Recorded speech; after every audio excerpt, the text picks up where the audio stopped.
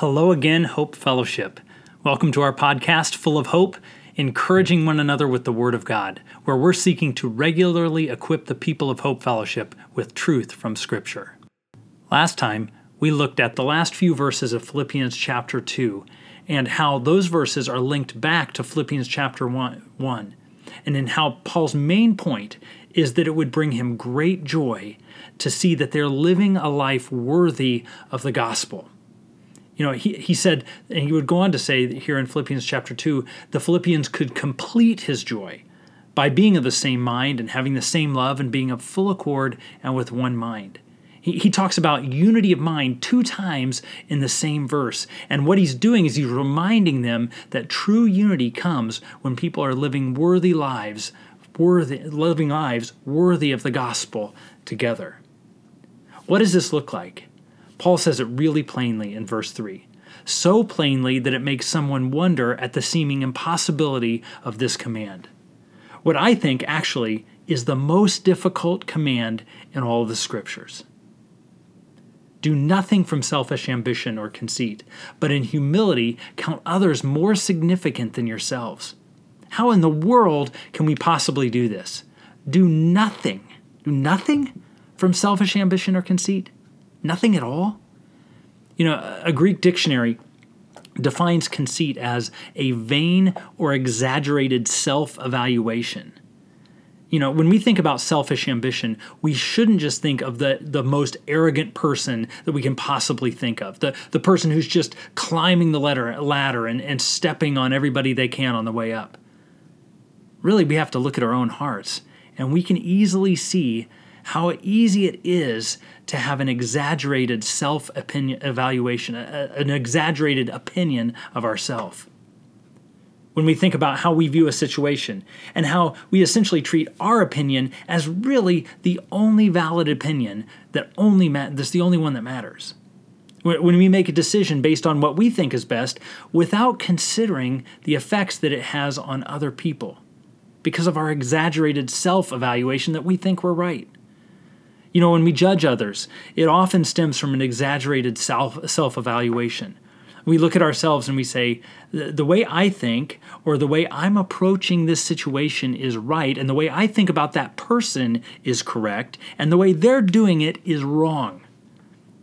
You know, sadly, it's way too easy to see other people's weaknesses and judge them for them without considering how we are weak, how we're limited ourselves.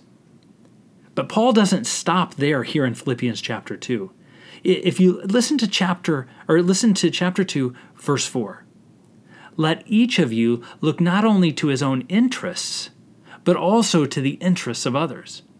You know, in somebody, he's almost responding to someone's objection that they didn't make. If somebody would say, well, am I never supposed to think about myself? Am I never supposed to look out for my own self-interests? Paul answers, not only to his or her own interests.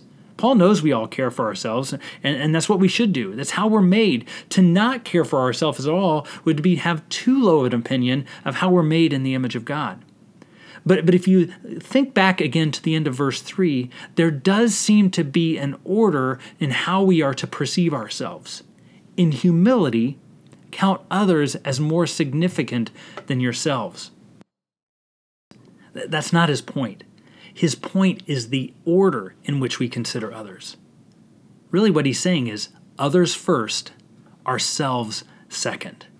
You know, I remember hearing the story, 2 stories I kind of remember very vividly. One is I heard a preacher one time, a long time ago, say how a substitute teacher was converted because she was in a classroom, and as she walked around the classroom, one of the students had written on kind of her book cover, Jesus first, others second, me last.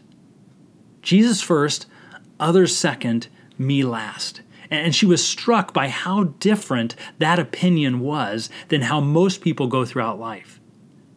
You know, I also remember my mom telling me the story about my great-grandma Rosa Stiff, where our daughter Ellie gets her middle name. And my mom always told the story about how Rosa Stiff's mother would always choose to eat, this is a gross story, she'd always choose to eat the neck of the chicken when they'd sit down to dinner. And she chose it first so often that her kids thought it was the best part of the chicken and that she was selfishly choosing it for herself. And it wasn't until they were older that they realized the truth. The neck was the worst part of the chicken. She was seeking to put their interests before her own. How can we seek to do nothing from selfish ambition or conceit? We count others as more significant than ourselves. Next time, we're going to look at how we might do this impossible command and where Paul is grounding this command in the example and person of our Savior Jesus. That we're to seek to have the same mind of Christ in how we treat others. That we're seeking to be a servant as he was a servant, to humble ourselves as he humbled himself. And in this context, it's where we come to some of the greatest, most mind-blowing Christological truths in Scripture. And so, see you next time. And remember, we have hope in Christ. Let's make that hope known in a struggling world.